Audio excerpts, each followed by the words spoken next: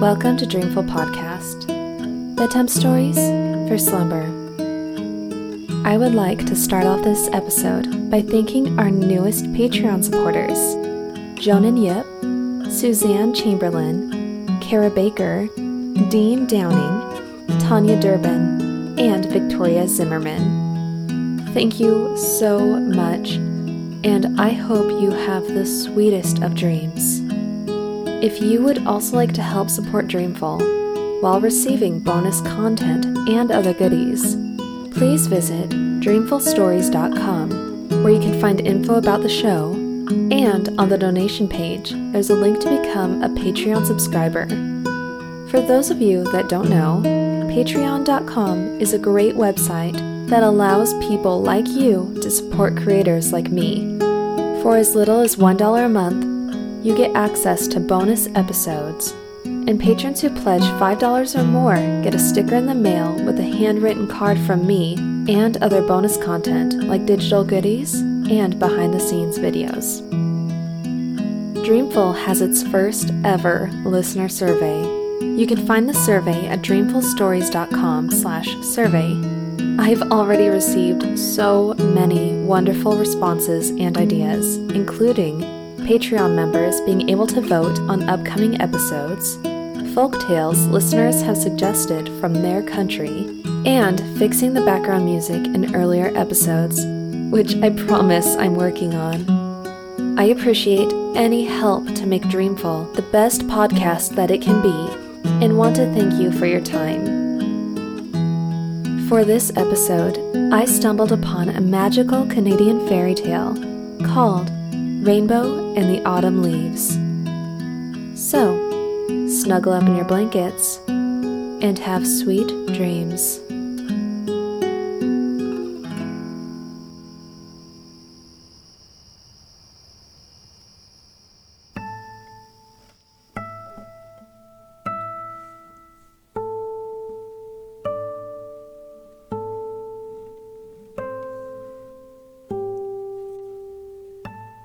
In olden days, long before the humans, all the animals talked and worked like men. Every year after midsummer, they held a great council at which they were all present. But it happened once in the summer, before the council met, that they all wanted to go to the sky to see what the country up there was like. None of them could find a way to go. The oldest and wisest creature on all the earth was Turtle. One day he prayed to the thunder god to take him to the sky, and his prayer was soon answered. There was a great noise, as if the earth had been split asunder. And when the people next looked for Turtle, he was nowhere to be found. They searched everywhere without success. But that evening, when they looked upwards, they saw him in the sky, moving about like a black cloud. Turtle liked the sky so well that he decided to live there always and to send his descendants later to the earth. And the sky people agreed to keep him. They asked him, "Where do you want to dwell?" And he answered, "I should like to dwell in the black cloud." So he was allowed to have his wish. But when the great council of the animals met on earth in the time of the harvest moon, he was always present. He came in the black cloud, but he always went back to the sky after the council was ended. And the other animals envied him his good fortune, and they wished that they could go with him. After a time, the animals were greatly distressed and angered by the rumor that a new race of creatures was coming from far over the ocean to inhabit their land. They talked it over very carefully, and they all thought how fortunate it would be if they could all go to the sky with old Turtle and live like him, free from fear and trouble and care. but they were puzzled to know how to get there, for Turtle had never told any of them the way. One day Deer, wandering about alone in the forest, as was his custom, came across Rainbow, who often built a path of many colors to the sky. And he said to Rainbow, "Carry me up to the sky, for I want to see Turtle."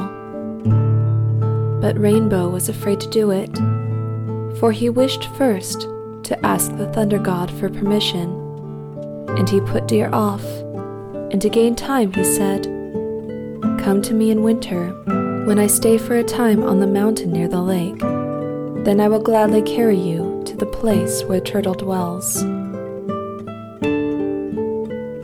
Throughout the long winter months, Deer looked longingly for Rainbow, but Rainbow did not come. Life was growing harder on the earth, and the animals were in terror of the new race that was soon to come to their land, and Deer was very timid and impatient.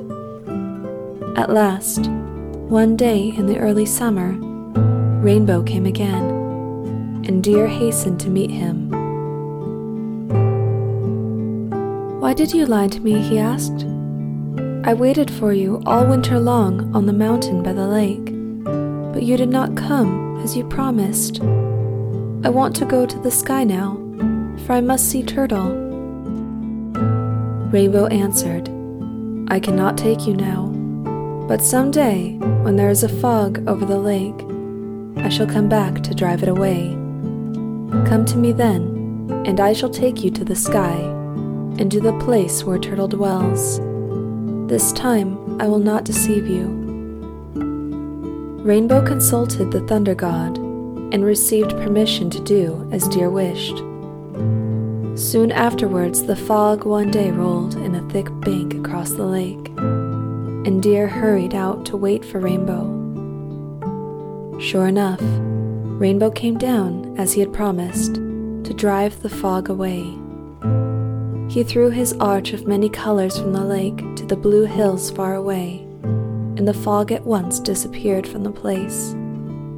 And he said to Deer, who stood watching him, "Now I will keep my promise. Follow my many-colored path over the hills and the forests and the streams, and be not afraid, and you will soon reach Turtle's home in the sky." Deer did as he was told, and soon he reached the sky. Turtle was glad to see him, and Deer liked the country so well that he decided to stay forever, and he roamed over the sky everywhere, moving like the wind from place to place.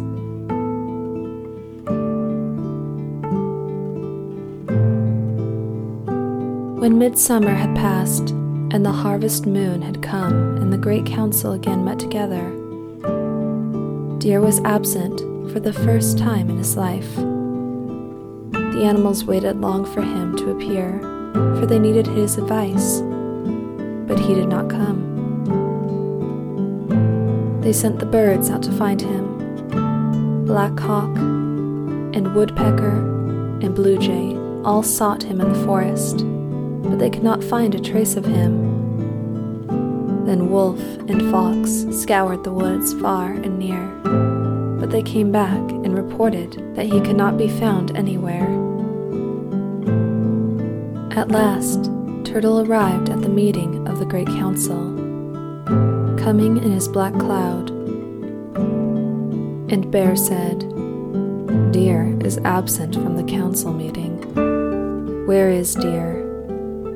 We cannot meet without him, for we need his advice." And Turtle replied, "Deer is in the sky. Have you not heard? Rainbow made a wonderful pathway for him of many varied colors, and by that he came to the sky. There he is now." And he pointed to a golden cloud scurrying across the sky overhead. Turtle advised that the animals should all go to the sky to live until they could be sure that the new race of creatures would bring them no harm. And he showed them the pathway that Rainbow had made. stretching from the earth in wonderful colors. The animals all agreed at the Great Council to take Turtle's advice, but they were all very angry at Deer for leaving them without warning, for they thought that all the animals should either stay together faithfully on this earth or go all together to the sky. Bear showed the greatest anger and annoyance. Because of his great strength, he had no fear of the new race that was said to soon be coming, and he had always been inclined to look with scorn on Deer's timid and impatient ways. "Deer has forsaken us," he said. "He deserted us in the hour of our danger, and that is contrary to forest laws and to our code of defense." And he thought to himself, "I shall punish him for this when the time comes."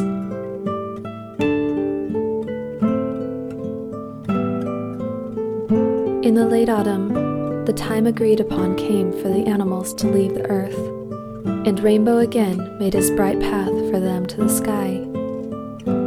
Bear was the first to go up because he was the leader, and because with his great weight he wanted to test the strength of the bridge of burning colors over which they had to pass.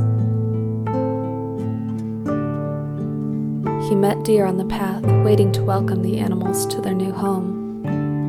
And he said to him in anger, "Why did you leave us behind, without warning, for the land of the turtle?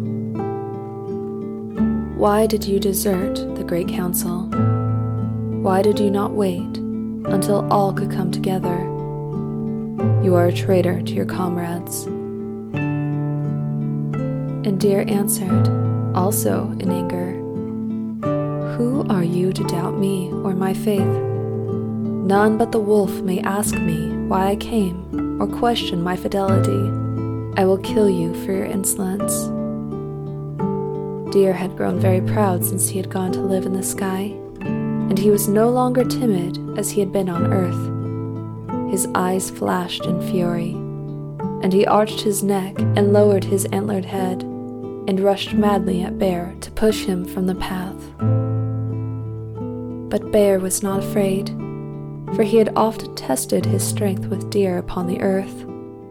His low, hoarse growls sounded all over the sky, and he prepared to fight. They came together with a shock. For a long time they battled, until the bridge of burning colors trembled, and the heavens shook from the force of the conflict. The animals waiting by the lake at the end of the path looked up and saw the battle above them. They feared the results, for they wanted neither Bear nor Deer to die. So they sent Wolf up to the sky to put a stop to the contest. When Wolf reached the combatants, Bear was bleeding freely, for Deer with his antlers had pierced his neck and side.